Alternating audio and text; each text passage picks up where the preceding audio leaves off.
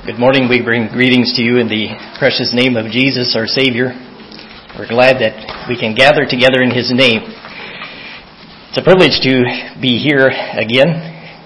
Somehow, no matter where life's journeys take you, there's always a bit of a homing instinct that kicks in relation to where you grew up. And it's good to be here, good to be back with many old friends again. And we look forward to a little more of that in the coming years, Lord willing, with the distances vastly reduced between us and you. I'd like to begin with a story today. It's I'll call it a legend because I'm not sure that it's factual. But the story is told of a man who was traveling through an arid land, and he badly miscalculated how long it would take him to cross the distance that he was to travel. He was on foot, traveling, and he ran out of water. He was beginning to get desperate for water. He knew if he didn't have some water soon, he would perish. As he journeyed, he unexpectedly came upon an abandoned homestead out in the middle of this country. And by the old house, there was an old rusty pump. And he began to look to see if there's a way he could get water. Near the pump, he found a jug with a lid on it. And on the jug, it said, "You must pour all of this water into the pump to prime it."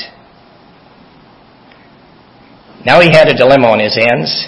There was water he could drink safely in the jug. But he also knew, based on the distance he still had to go, that it wouldn't be adequate. But it would at least give some temporary relief if he were to drink that water. Or was he to place his faith in the words written by who knows who knows when, and pour that water into that pump and hope it would work? What would you do in a situation like that? As the story goes on, the man chose to put his faith in the words on the jug. He poured the water down the pump, and then he began to take that handle up and down, up and down. For a little bit, nothing happened. Then a few drops of water came, then a trickle, and then a steady stream. And he drank all he wanted, he refilled his containers, and he was able to continue his journey. The title of the message today is Doubt or Faith. There's a book out by the title Doubt and Faith, and it somewhat promotes the idea that we can have both of those and succeed spiritually. Now, there are elements of truth in the book. I read it some years ago, and I actually didn't base many thoughts on that. I have a quote or two from there in the message today. But it's vital that we understand that. And I didn't know what your Sunday school lesson was to be about when I was preparing this message. But I trust that this will complement some of the things that we've been looking at this morning. I invite you to turn to Mathew chapter 14. A few more things to stir your thinking in relation to doubt or faith.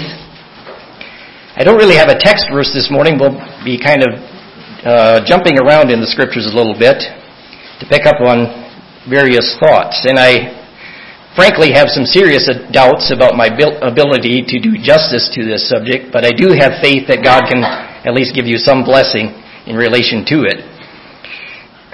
Matthew 14, and I'd like to read from verses 22 to 33. And just prior to this, Jesus had performed the miracle of feeding the 5,000. Verse 22, "And straightway Jesus constrained his disciples to get into a ship and to go before him unto the other side while he sent the multitudes away. And when he had sent the multitudes away, he went up into a mountain apart to pray. And when the evening was come, he was there alone. But the ship was now in the midst of the sea, tossed with the waves, for the wind was contrary. And in the fourth watch of the night, Jesus went unto them, walking on the sea. And when the disciples saw him walking on the sea, they were troubled, saying, It is a spirit, and they cried out for fear. But straightway Jesus spake unto them, saying, Be of good cheer, it is I, be not afraid. And Peter answered him and said, Lord, if it be thou, bid me come unto thee on the water. And he said, Come. And when Peter was come down out of the ship, he walked on the water to go to Jesus. But when he saw the wind boisterous, he was afraid, and beginning to sink, he cried, saying, Lord, save me. And immediately Jesus stretched forth his hand and caught him, and said unto him, O thou of little faith, wherefore didst thou doubt? And when they were come into the ship, the wind ceased. Then they that were in the ship came and worshipped him, saying, Of a truth thou art the Son of God. Now, who of the disciples demonstrated the most faith in this account? Peter. I think we'd all agree with that. That took some faith on Peter's part to step out of that boat and begin walking on the water. But was his faith adequate for the situation? Apparently not. But what saved him? Faith. Lord, save me, was another cry of faith. So we see that, yes, faith has degrees. And sometimes doubt can enter into our lives and defeat what faith would accomplish, but God still gives the opportunity to turn from that doubt and finally throw ourselves back upon Him. Now, eventually that opportunity runs out, and we'll see that in another example a little bit later, Lord willing. I have another question for you to consider. Was the expression of verse 33 that the disciples made really an expression of faith? Some of these things get a little bit technical, but I'm not going to try to answer that question right now. I'm not sure that I have the right answer. But it's something for you to think about as we go through the message. Was there expression that truly this is the Son of God? Of a truth thou art the Son of God. Was that an expression of faith? Or was it simply expressing the facts that they had observed? I'd also like for you to be aware of what the word doubt means as it's used here, where Jesus spoke to Peter and said, O thou of little faith, wherefore didst thou doubt? The Greek word that's translated doubt has several meanings. It means duplicate or duplicate, or to waver between. Waver between carries a very exact definition of what was going on in Peter's life here. As Peter recognized the Lord and recognized Him walking on the water, he was able to have faith and step out. But it says, when he saw the storm, then he began to be afraid. So he wavered between. He was looking to Jesus, yes, but at the same time he was looking at the circumstances, and the circumstances finally controlled his thinking rather than his look to Jesus Christ. And that's an essential thing for us to remember. Doubt is wavering. Doubt is a place where we are not solid in our belief that God is adequate for the situation that we find ourselves in, or that God's commands fit the situation that we find ourselves in, or whatever other applications you may think of there. All right, let's go to John chapter 20. I'd like to look at another case of doubt there.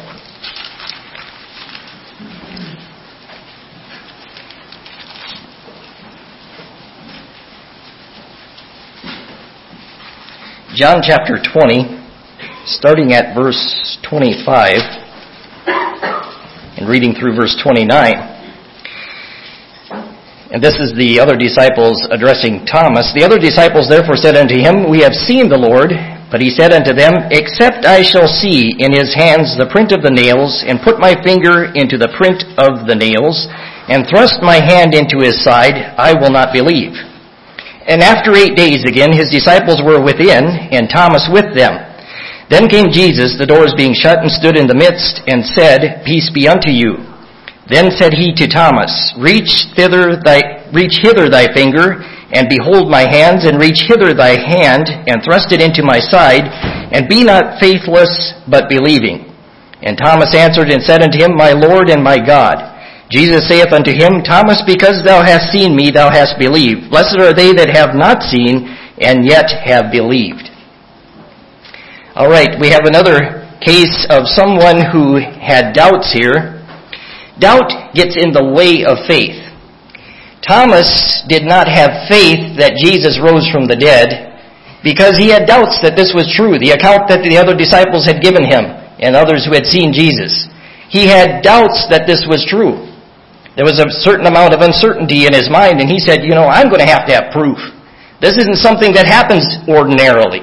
It just doesn't work this way. And so I'm going to have to see the prints in his hands, and I'm going to have to see that wound in his side. I'm going to have to literally touch them before I'll believe that this is Jesus risen from the dead. Not an unreasonable, from a human perspective, not an unreasonable position to take. But it got in the way of faith. He could not recognize Jesus for who he was in that condition. And Jesus in mercy showed himself to Thomas and said, Here, touch me. Here's the proof. And don't be faithless, but believing. Again, it becomes evident that we cannot live in doubt and at the same time move forward in faith. If Peter couldn't, if Thomas couldn't, neither can we. Doubt gets in the way of faith. One author had this to say.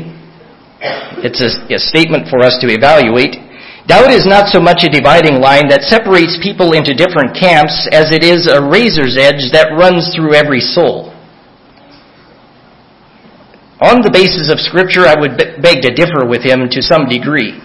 Now, there's a measure of truth in that. All of us find the line between faith and doubt going through our hearts, and we have to make a choice between the two. And we will face situations in life in an ongoing way as we journey through life that call for us to make a decision between doubt and faith. When the uncertainties of life present themselves, the opportunity is there for us to doubt. And we may indeed struggle not to doubt. We may indeed struggle to have faith. And I don't believe it's wrong to have a struggle in relation to that, but ultimately the choice must come down to believing that God is who He says He is, and that God's Word is true, and that God's directions to us apply to every situation in life.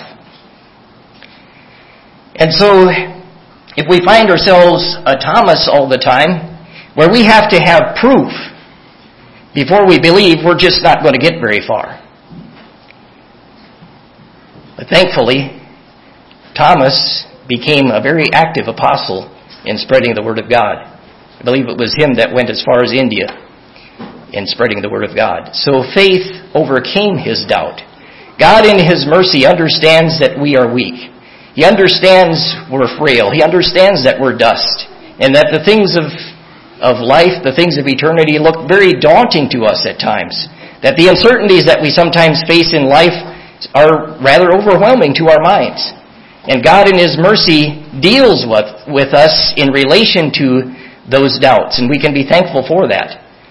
But at the same time, we can't stay there. We can't live there and expect to move forward with God. Ultimately, doubt must be forsaken and we must move forward with God.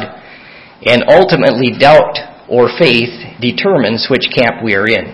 Determines our choice between the two, determines which camp we are in.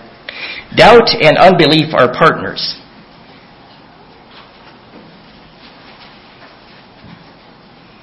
It's evident here in the wording that Jesus gave to this. He said, "Be not faithless, but believing." Don't keep doubting, because if you doubt, you don't have faith. If you don't have faith, you don't believe. And if we don't have faith and if we don't believe, we can't go forward with the Lord. And so the choice ultimately becomes one that we must make. And that choice is not one that is made due to certain mental calculations that ultimately this is going to turn out right. The choice of faith is ultimately made in our hearts. It's a choice that we must make deep down inside that, yes, I can't comprehend all of who God is. I can't comprehend all the wisdom of His directions to me. But I choose from my heart to commit myself to Him and walk forward in faith and not remain in doubt. We need to remember that uncertain circumstances present us with the choice of doubt or faith. And like Peter, it won't do us any good to get out of the boat, so to speak, and try walking on the water if we're living in doubt. We have to have faith so that we can step out and we can keep going.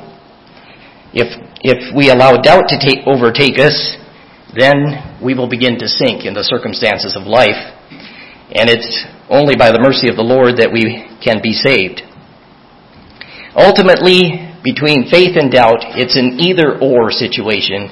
It's not a both-and. I can have both doubt and faith dwelling in my heart, in my mind, in my life at the same time and move forward with God.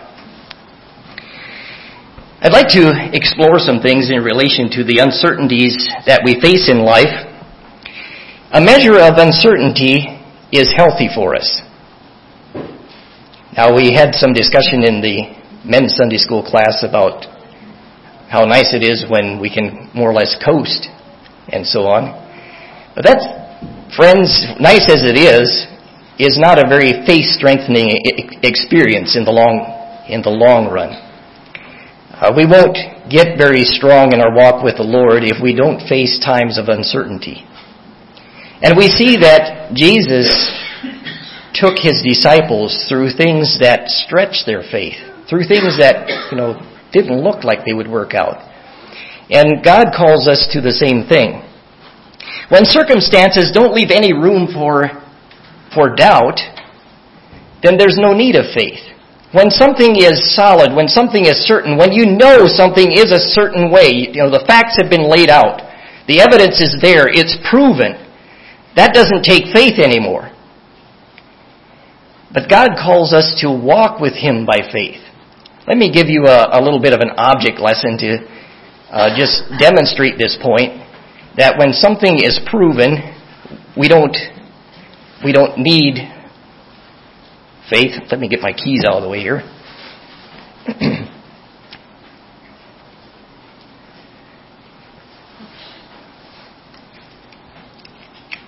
Okay. I have some things in my hand here. Let's say I have a dollar bill and I have a pack of Smarties. And I have a quarter, a nickel, and 2 pennies. How many of you have faith that that's in my hand? I need evidence. You need evidence, okay? All right, I say I do. Based on what little of you know of me, I mean, I've been going here for a while. But how many of you now have faith that I have those things in my hand? Okay, a few more of you. I don't blame you for being doubtful. It's kind of an unlikely combination. All right? I do. A dollar bill, a pack of Smarties, a quarter nickel, and 2 pennies. I thought about inviting someone to exercise their faith and come up and get that, but I wasn't sure I'd have any takers. All right, you had doubts, reasonable doubts about that when I first mentioned those items. But now that you've seen the evidence, the doubt is removed. It was there. You could see it. Now that's the way it works in God's economy as well. There are times when He says, I have things in my hand. I have this situation under control, or I have the grace for you for this situation, or I have whatever other resources that will see you through this given situation. And we're like, really? From our standpoint, it doesn't look reasonable. It doesn't look like anybody has this situation in control. It doesn't look like there's grace adequate to take me through this difficult trial or whatever it might be. But when God says it's there, believe me, friends, it's a whole lot more certain than if I say it's there. I used this illustration some time ago, and with all good intentions, came up a little short, left one coin in my pocket. Humanly, we come short sometimes, but God never comes short.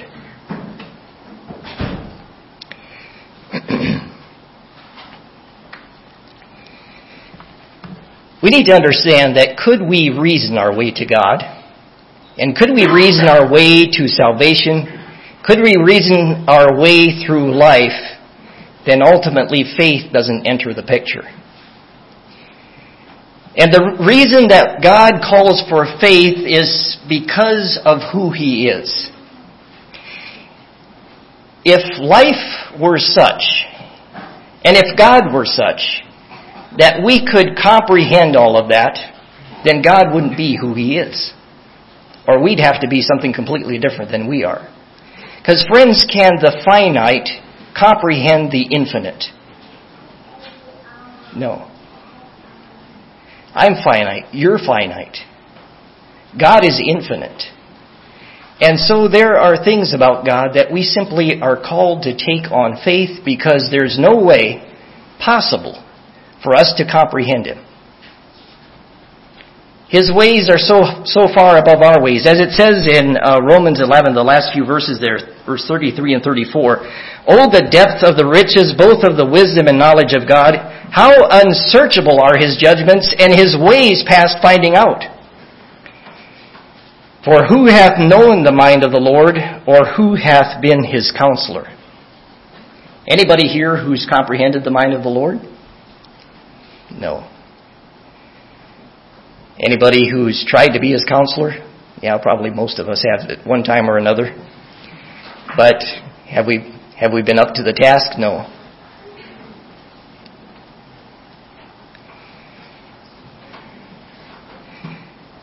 In God's infinite wisdom, He knows what we need.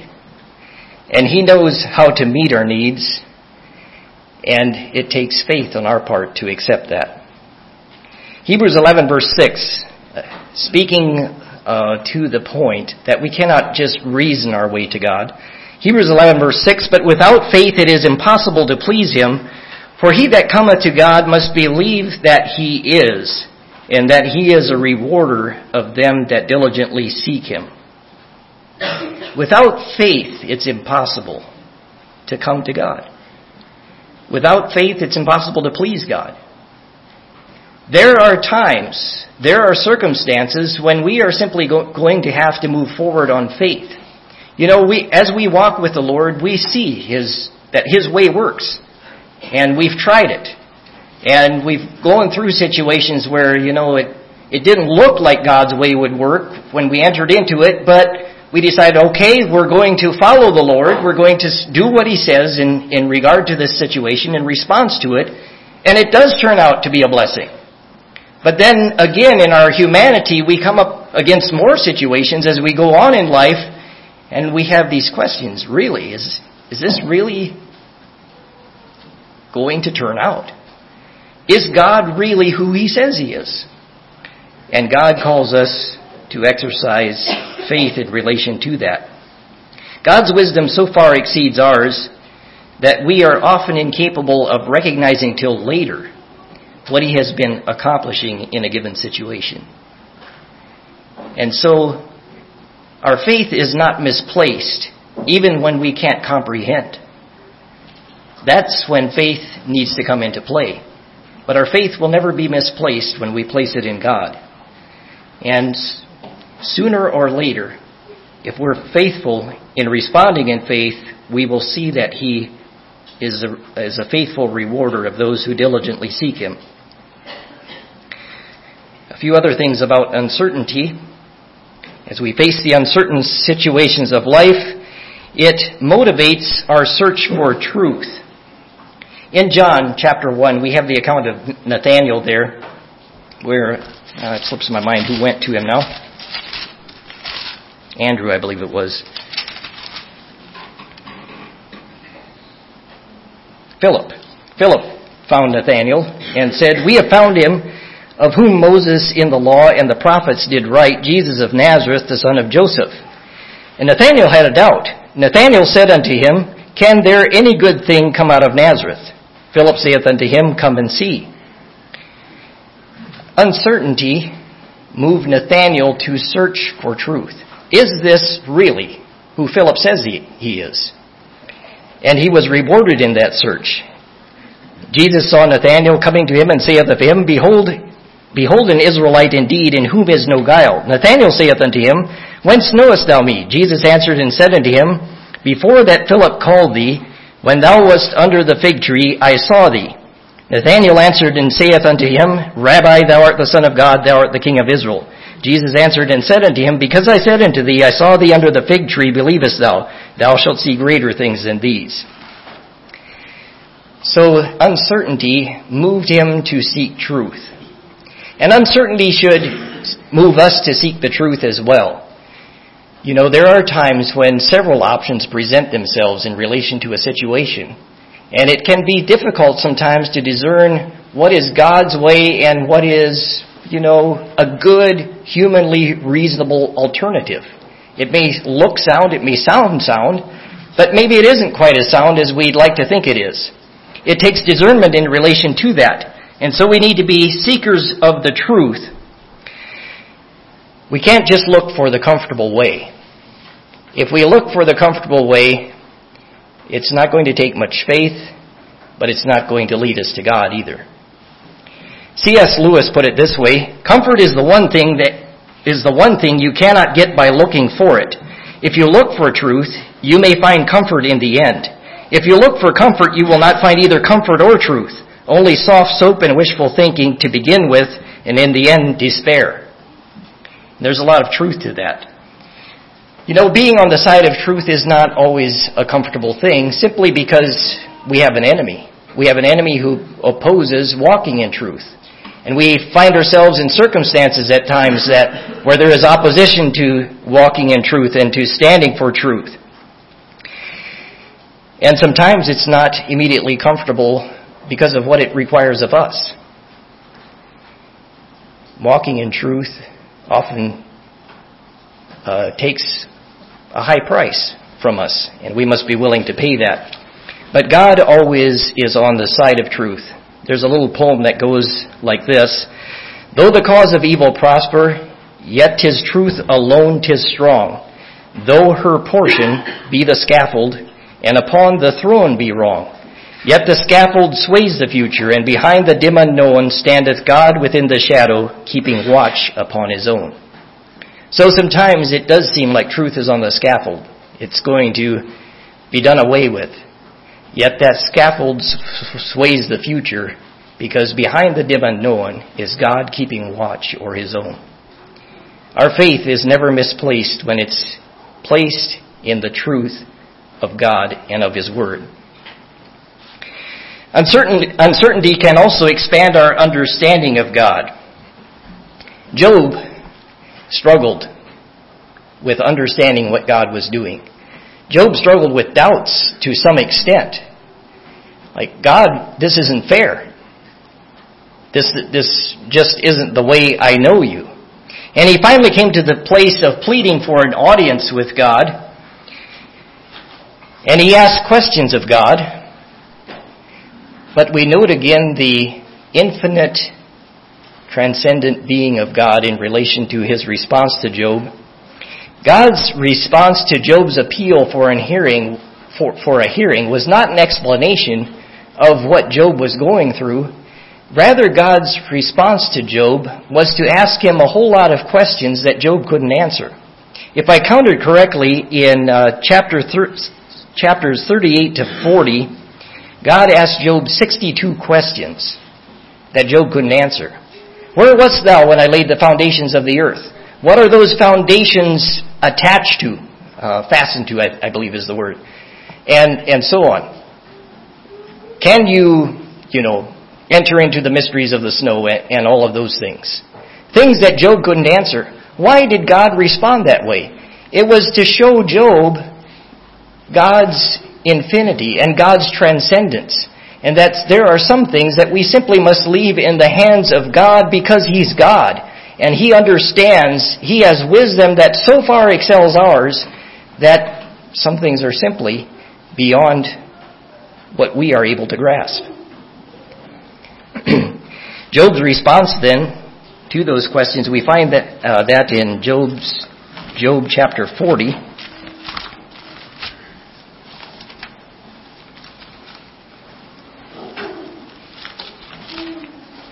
Job chapter 40 and verses 3 and 4. Then Job answered the Lord and said, Behold, I am vile. What shall I answer thee? I will lay my hand upon my mouth. So Job was already seeing his smallness. And then God went on to ask even more questions, somewhat ironically, in relation to Leviathan and so on in chapter 41. And then in 42, the first part of the chapter, we find Job's response continued. Then Job answered the Lord and said, I know that thou canst do everything, and that no thought can be withholden from thee. Who is he that hideth counsel without knowledge? Therefore have I uttered that I understood not, things too wonderful for me which I knew not. And he goes on then. But Job began to understand that he had been going into territory that belonged to God, territory that simply needs to be taken by faith. And was ready to submit himself to God in that way. And Job was ultimately rewarded with a view of God that he hadn't had before. And that's, in essence, what he's saying here, as he says, he uttered things that I understood not, things too wonderful for me which I knew not. And as we respond to God in faith, God will ultimately continue to reveal Himself to us as well. That's one of the rewards of a walk of faith. God reveals His nature. God reveals His omniscience, His omnipotence, His wisdom, His control over all things. And we are blessed as we do that. So when we are tempted to doubt, let's remind ourselves that a contradiction in our minds does not equal a contradiction in God or in God's Word. It's very likely that we're just a little too small to quite comprehend what God is doing, what God is going to accomplish in a particular situation. Uncertainty can also strengthen our faith. It can expand our understanding of God. It can also strengthen our faith. As we have the opportunity to witness God showing His faithfulness again and again and again as we go through life and as we look back through history, it is an opportunity to strengthen our faith. You know, David's response when Goliath was there threatening Israel, David volunteered to do it, and Saul called him in, you're just a little guy, how can you handle this, is basically what Saul said to him. And David referred back to the faithfulness of God. Yes, an uncertain situation was before him in some respects of the word, but he knew who God was. And he said, the same God who delivered me out of the paw of the lion and the bear, that God will deliver Goliath into my hand. And so those situations that bring uncertainty, as we are faithful, as we respond in faith, those very situations can strengthen our faith. And I believe that's partly what it's talking about in James chapter 1 as well, that we should welcome the trial of our faith and not be discouraged by that. I'd like to refer to a few other examples. We're not going to take time to go into detail on these. But those of great faith, as cataloged in Hebrews 11, were people who lived through situations that lent themselves to doubt. But they chose faith. Abraham was one of them. It says there, Abraham went out not knowing whither he went. Now, how many of you would be ready to get in your vehicle because God told you to get into it, and start driving because God told you to start driving, but you're not sure what the final destination is. That essentially is what Abraham did.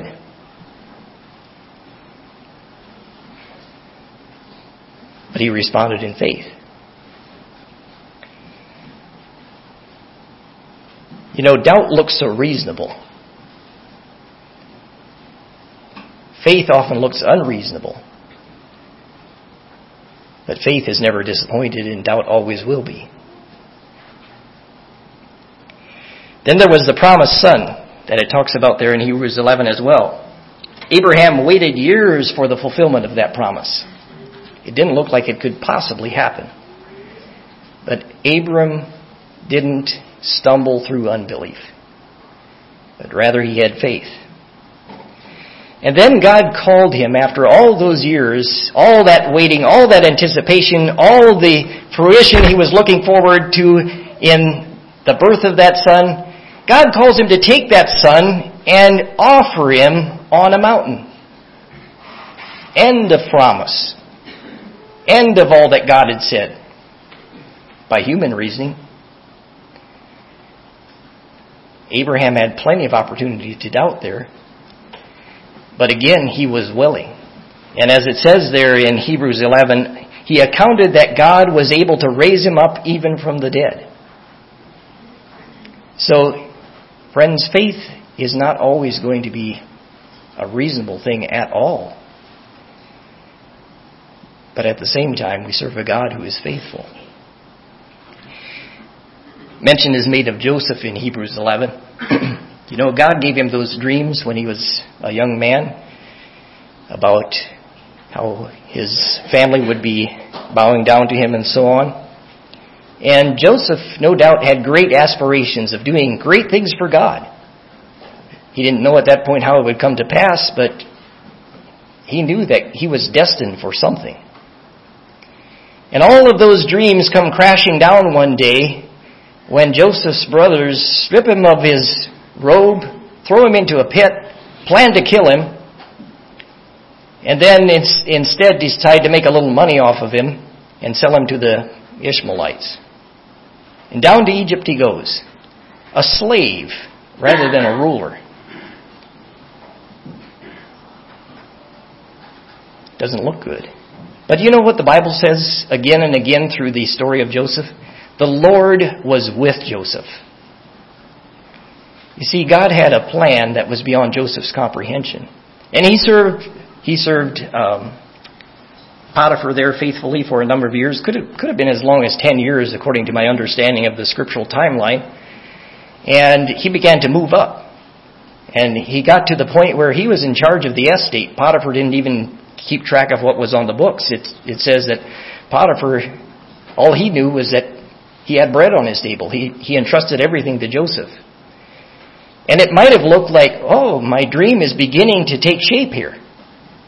But God let that all come crashing down again. And Joseph finds himself falsely accused and in prison. Now he's even below a slave. He's a prisoner. Doubts, no doubt, presented themselves, but Joseph stayed faithful. And the Lord was with Joseph. And you know the rest of the story. How the Lord worked mightily in Joseph's life.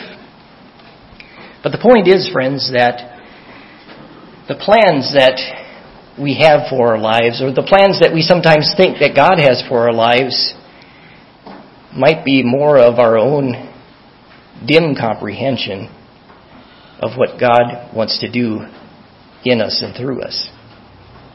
And it takes faith to simply let God have His way, to let God use the circumstances of life to shape us, to let God use the circumstances of life to direct us, to let God simply have His way. It takes faith to move forward with God. We have Moses there also. He obviously sensed the calling to lead his people as well. He rejected the things that Egypt offered to him. And he was very desirous of helping his people. And he set out to do that to the best of his ability, and ended up fleeing into the desert for 40 years. Now where was the great plan that he had? But God had a greater plan. So let's have faith even when God seems to contradict himself, or when we can't serve him in the way that we would like to serve him. I'm going to end with a few quotes yet. No heart is as whole as a heart that has been broken, and no faith is as solid as a faith that has been shaken. I think there's a lot of truth in that. We have to go through the test. We have to be willing to choose faith when it's difficult to do that in order to become solid in our faith. And God continues to develop our faith as we move forward with him. Often our mountaintop moments are connected with our lowest valleys. And as we think of the examples that we just looked at in the scriptures, we see there's truth in that. They had to go through the valleys in order to get to the mountaintops. And God often takes us on the same type of journey. Another quote, never doubt in the darkness what God has shown you in the light. You know, it's pretty easy oftentimes to say yes to the Lord when the lights are on, so to speak, in life. We can see our way. Yeah, this is going to work. And so we move forward with the Lord and all's good. But then the lights go out, so to speak, and all of a sudden we're not quite sure even what the next step is. But never doubt in the darkness what God has shown you in the light, because God doesn't change just because our circumstances have. A quote from Martin Luther, I know not where he leads me, but well do I know my guide. I know not where he leads me, but well do I know my guide. And may that be the expression of all of us, that we know our guide. We may not know where he leads us. We may not know what all is ahead in life, but we know our guide. We have faith in him, and we will not linger behind him in doubt, but rather walk closely with him. Isaiah 50 and verse 10 says this, who is among you that feareth the Lord, that obeyeth the voice of his servant, that walketh in darkness and hath no light? Let him trust in the name of the Lord and stay upon his God. So when you find yourself in darkness and you don't have light, trust in the name of the Lord and stay upon your God, because God is faithful. Shall we kneel to pray?